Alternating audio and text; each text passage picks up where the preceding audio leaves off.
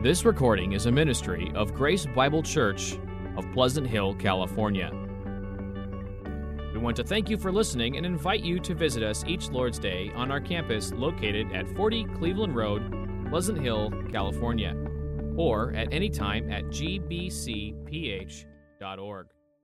In your Bibles to Luke chapter 18, verses 1 through 8. And if you're following along in the Pew Bibles that you might have in front of you, I looked it up. It's on page 877 in your Pew Bibles there. And so what I want to do is I want to direct our attention to the Lord of the Word. If you would do me the favor of standing as we read from the Scriptures.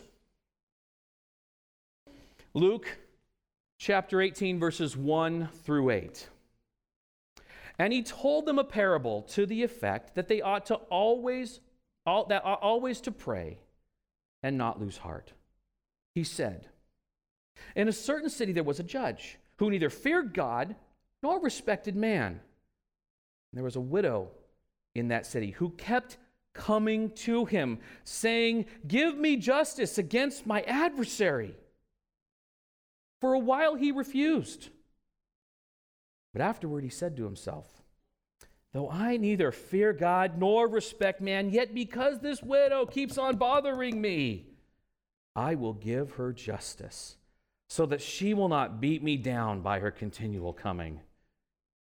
And the Lord said, "Hear what the unrighteous judge says. And will not God give justice to his elect who cry to him day and night? Will he delay long over them? I tell you, he will give justice to them speedily. Nevertheless, when the Son of Man comes, will he find faith, or this or that faith, on the earth?" Let's pray. Oh, Lord Jesus, these literally are your words. These are your words to your people.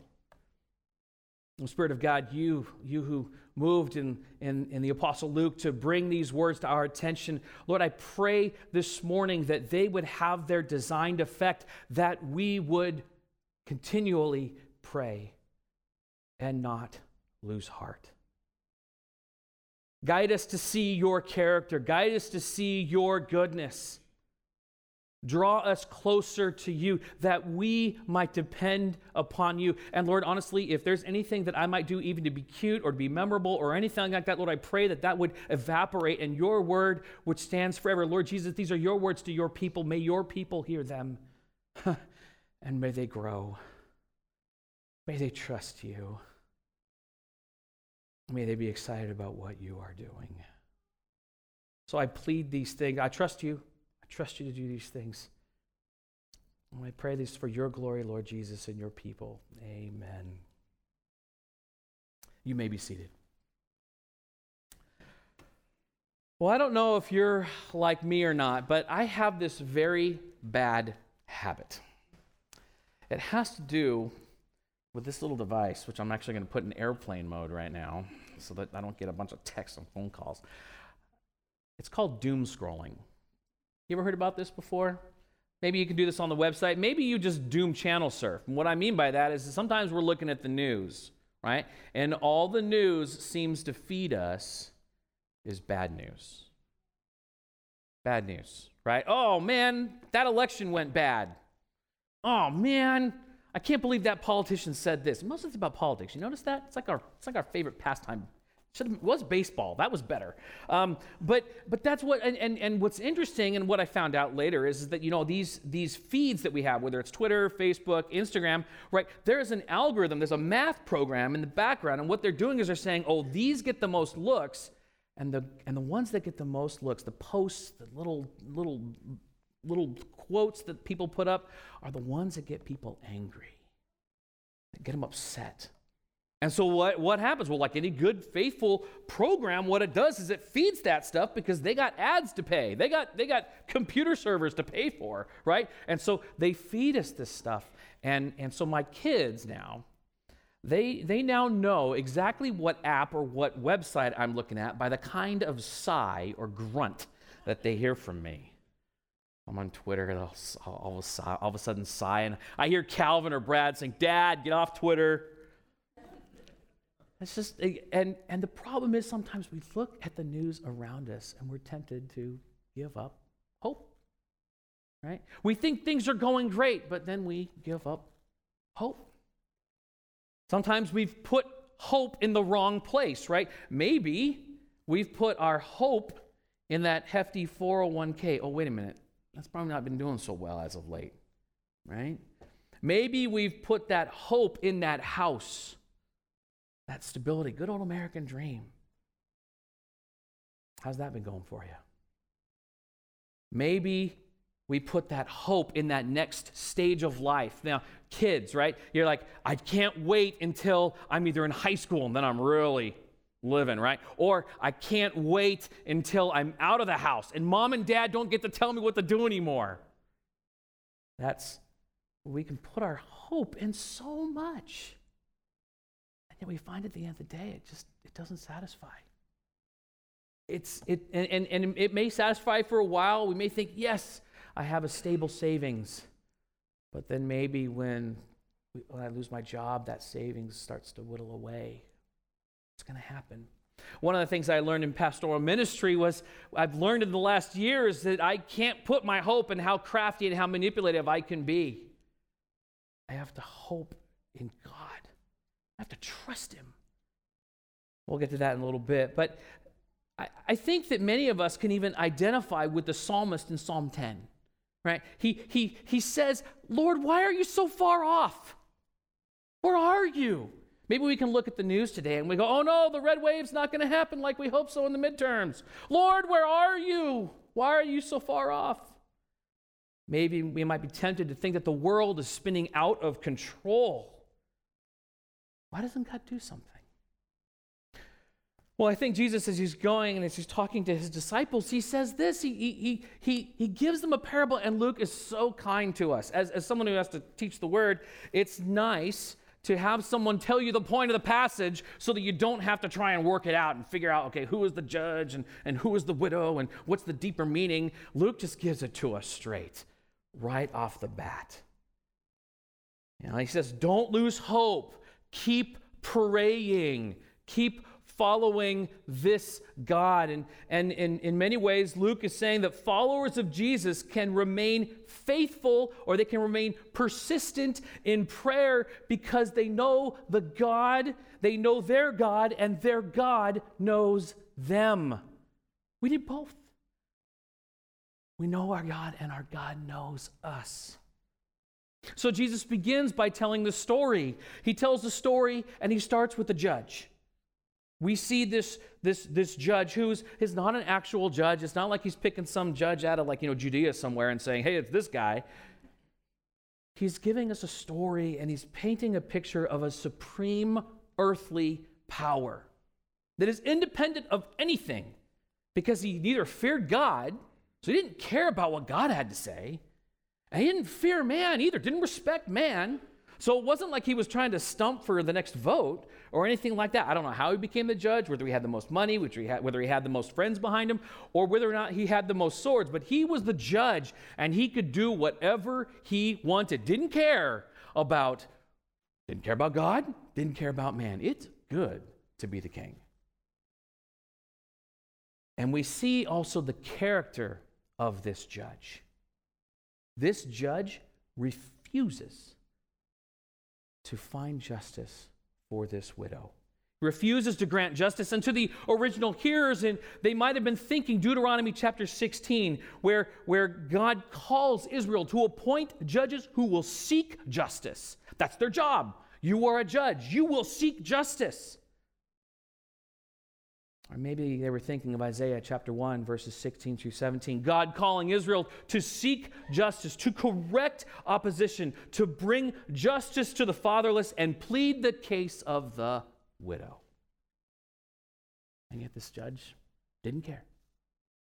He was completely oblivious to her plight. Not oblivious, but he didn't care in any way. Then that brings us to the second character in this story. The widow. And again, not necessarily an actual widow, but this is a picture of someone who is destitute and desperate.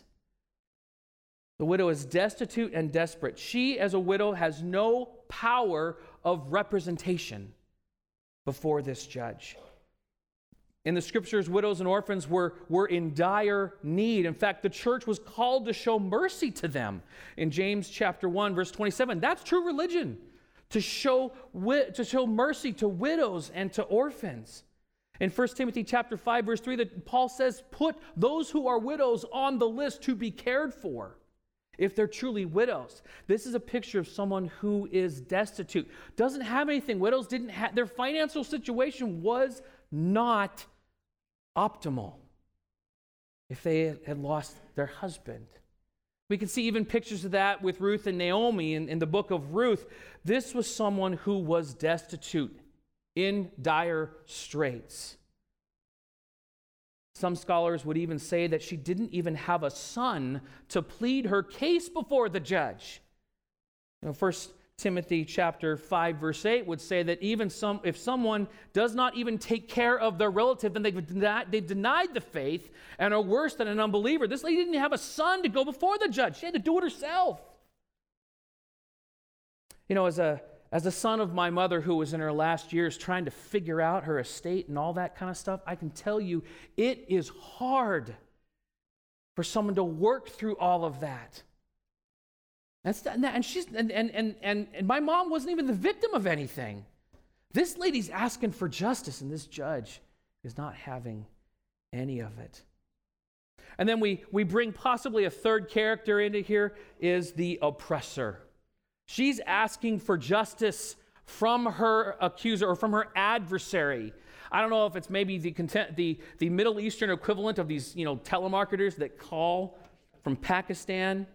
And they call and tell me that my Social Security is messed up and that I need to give them, $7,000 in Target gift cards, right? I love those guys. You know why I love those guys? Because I love calling them, and I love it when they call and I know it's like a telemarketer. You can usually tell from the area code, and I answer in Spanish. I love knowing two languages. It's amazing. And so I'm sitting there talking to them in Spanish, and some of them kind of get wise and go, "No, I'm talking to you in English. You have problems." And I was like, "No, I don't," and I hang up. But I try to waste as much of their time because these guys are evil. I like these guys in 2 Timothy. They work their way into homes. These dear ladies who can get confused rather easily. And I remember working through this with my mom and just saying, "Mom, be careful. Let's do it this way." She didn't have a son to do that, this widow. And so all that she has is to go to the judge and to say, "Give me justice. Grant me justice against my adversary." And the only thing that brings a favorable answer to her request is that she's annoying. She's annoying to the judge, right? He says, listen to this. He goes, "Yet because this widow keeps bothering me, I will give her justice, so that she will not beat me down by her continual coming." The word there, "beat me down," that's actually a boxing term for someone who's getting hit in the face too much, starting to turn the color. This woman, not that she was actually beating on the judge, but what was happening is she's going, and he's just going, "Man, this lady's on my last nerve." It wasn't that he was concerned politically, because we know this man neither feared God or the men. She was just that constant drip in the back of the room, and finally he went, "Okay, enough of the Chinese water torture. We're getting this done." And so if this parable is about persisting in prayer, if this parable were to end here, then we might think something a little different about God, wouldn't we? Maybe we have to be that widow. Okay, great. Okay, I'll pray 10 times a day, put the oven on 350, slide it in there, boom. Maybe a couple hours later, I have an answered prayer request. That's how it works, right? No. In fact, what is interesting here is Jesus doesn't focus on the widow. Right? Other times he did, right? Other times he talked about the widow putting her mite in there. Other times he talked about, no, here what he does is he takes the spotlight and he puts it on the judge. Did you catch that? He says, hear what the judge has to say. Listen to this dude. And then he begins to create an argument from the lesser to the greater. And he says, this God, listen to what he says, but will not God grant justice to his elect who cry out to him day and night? This is an unrighteous judge. This is a judge who doesn't care. And he's saying to his disciples, he's saying, God is not the evil judge. You don't need to bargain with him. This isn't a Marvel movie where you have to bargain or anything like that with some capricious deity or anything like that. God is not like that. He is wholly different. And I think, family, one of the reasons we fail sometimes to persevere in prayer is because we forget that. We forget the character of the God who we serve, the God who has us and the God who we have. And I believe Jesus knows his disciples are going to persevere. In fact, if we look at Luke chapter 17, he says, you're going to look for my coming. You're going to have to wait. I am coming, but you're going to look for me and I'm not there. Jesus knows that we're going to struggle to persevere. Maybe he even has in his mind what was going on with Asaph in Psalm 73, right? Surely God is good to Israel, but as for me, my foot almost slipped. I almost stumbled. Why? Why would you stumble? Because I looked at the arrogant and I was envious of them. I saw the prosperity of the wicked. Can you feel that today? I see that and I almost slipped. Their bodies are fat and sleek. Apparently they're eating a lot of tri-tip and they're eating an awful lot of brisket or whatever was kosher, right? Yeah, tri-tip and brisket are kosher. It's good. But we live in a new covenant, so is pork. But under all of that, right, he saw that and he was like, oh, man. And I think here what Jesus is doing is he's trying to lift our gaze. Don't look at the widow. Let's talk about the character of the God that we serve. Sometimes I think we fail to understand just who we have. Do you know the God whom you have? Do you know the God who has you? There's an illustration often given on something like this from a gentleman by the name of William Randolph Hearst. Have you ever heard of Hearst Castle before, right? It's down by, I think there was somewhere in between Santa Barbara and San Luis Obispo. And it is this huge castle, huge building. William Randolph Hearst was this media tycoon. You'll probably say he's like the Mark Zuckerberg of his day, right? He owned all kinds of communication apparatus, whether it was newspapers, radio stations, all that kind of stuff. And he also was an avid art lover. He loved art. Oh, man. He bought paintings all over the place. And he read the story about one particular painting, and he just had to have it. And so he sent one of his agents out to go get it. And he says, I don't care what the price is, just write the check. I want it on that wall right over there. And the agent came back after a thorough amount of research and said, I'm sorry, but you can't buy this painting. It's off the market. And Hearst was like, what are you talking about? I own the media. I can start wars in other countries. I have more money than God himself. Why, he was a little bit arrogant too, why can I not buy this painting? I don't care what the price is. And the agent turned to him and said, you can't buy it because you already own it. It's in storehouse B. Would you like me to go get it for you? It's yours. And family, why I bring that up is oftentimes when we go to prayer, and I've learned this over the last year, we go to prayer, sometimes we think we have to overcome, God's capriciousness or something like that. We almost come to him like a pagan would and say, I'm going to do this deal with you, God. I'm going to pray a bazillion times a day, and you're going to answer my prayer. And sometimes it might be really good prayers, but we think we have to kind of overcome God, maybe stiff arm him. Maybe we think we got to be like Jacob in the desert when he meets the angel of the Lord. He's got to wrestle until we get the blessing, right? And that's not the case. For the believer, for those who trust in Christ, we already have a God that loves us and is all powerful and able to meet the justice that we need. And so Christ gives this encouragement to persevere. And what I take from this is, first of all, do you know what kind of God you have? He's not a regional judge. He's not some local power. He has the power and the ability to affect change. He speaks and planets appear. I mean, seriously, people, he can do things. And he also will make it right. He will get justice. You can think of Psalm 2, for example. The psalmist, right? He says, why do the nations rage? He's looking around here, and he's like, oh my gosh, the kings are gathering. They're wanting to kick off God.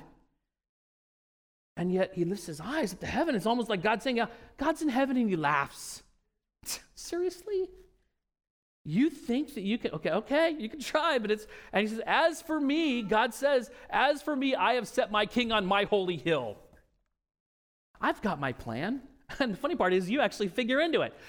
I've got my plan, and it's going to be done.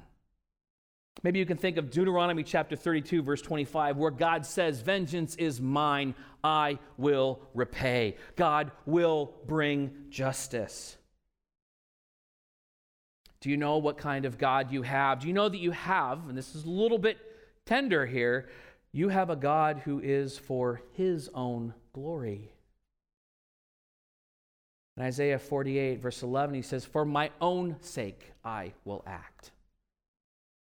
Is that our temperament before the Lord? When we're praying for that dear family member that we desperately want, is it, God, will you do this just so I feel okay? Or is it, Lord, no, I want you. You deserve the praise from his mouth. You deserve it. Make for yourself a worshiper. Glorify yourself. Or is it, get me what I want? Now, God loves us and he does care about our needs. I don't want to step too hard on that, but he also is about his own glory. Do you know what kind of God you have? And honestly, sometimes we have to stop being the center of our own universe when it comes to our concept of God. Do we have a God that is in our own image, after our own likeness, that does things our way? Or do you have a God that is for his own glory, that is about his glory? And is your life pointed towards his glory? We also have a God who will not delay his plan. We can see that from 2 Peter chapter 3, verses 8 and 10. He says, God's not delaying. His time structure is different. He sits outside of time, and 1,000 years is like a day, right? But he also says he's not long because he is patient. Maybe he hasn't come back yet because he is patient towards you. Yes, you. That you would come to faith, that you would trust in him. He is patient, desiring that all men, all kinds of men, without distinction from every language, tribe, and tongue, would come to faith. And so he's patient and he delays.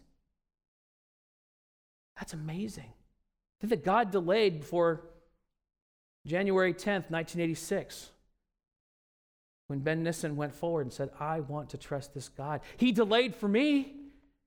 He's delayed for you. He's patient. It may seem like he's not answering, but honestly, sometimes God's timetable and God's plan, it is not always we have to have this view of God that his plan is bigger than our hopes and our desires. It's about him. But secondly, do you know the kind of God that has you? Do you know the kind of God that has you?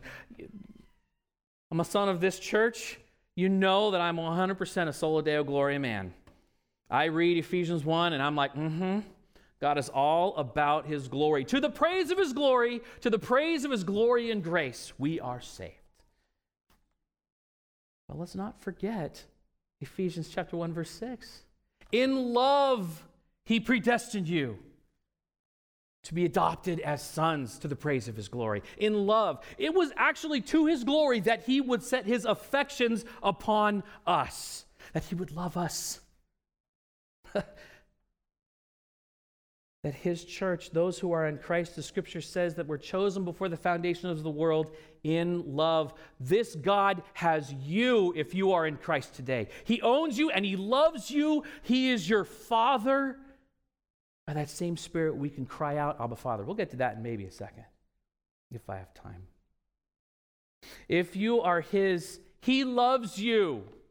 Not only is he perfectly just, but he loves you.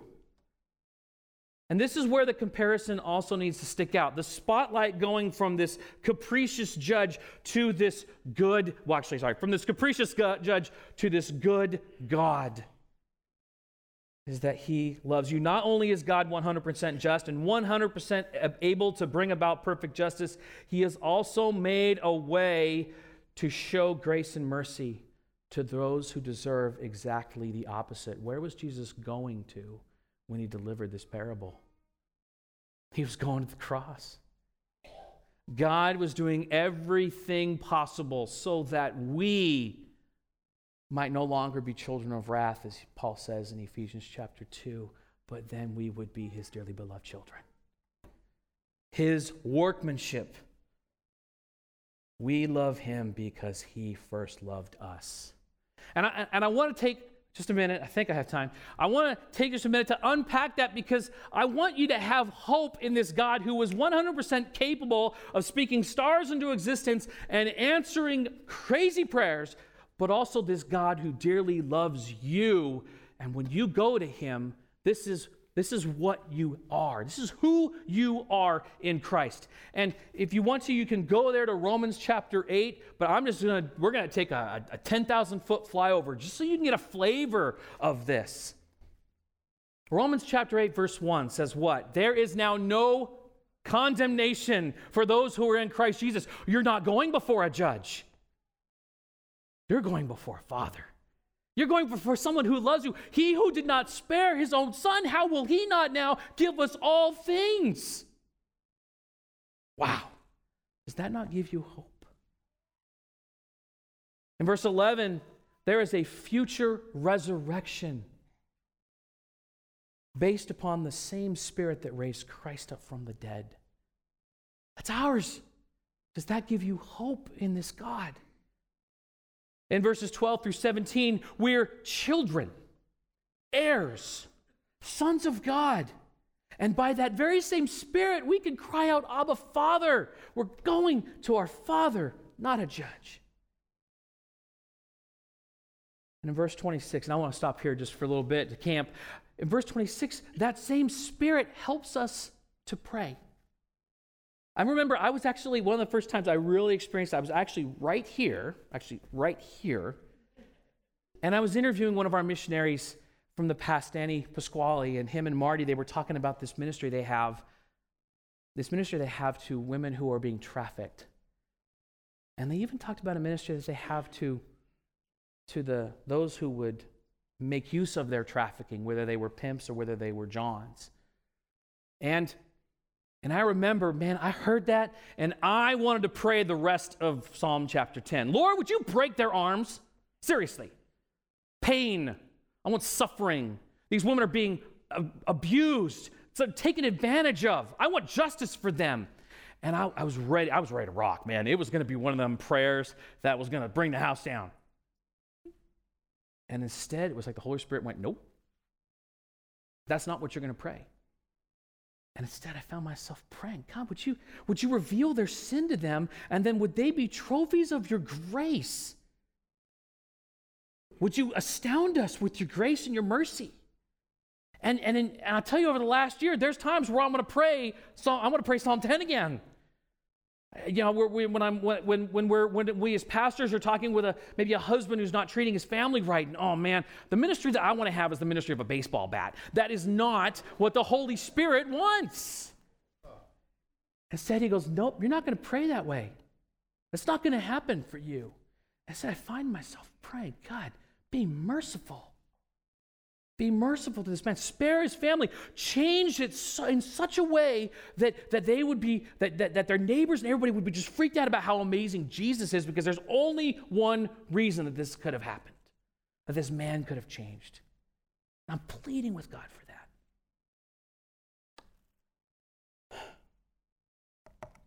Sometimes when someone comes up to me and they have a very difficult circumstance that they're going through, something that's outside of my scope of experience, and they ask me to pray, there's times where I'm just like, internally I'm like, man, I got nothing. I don't know how to pray.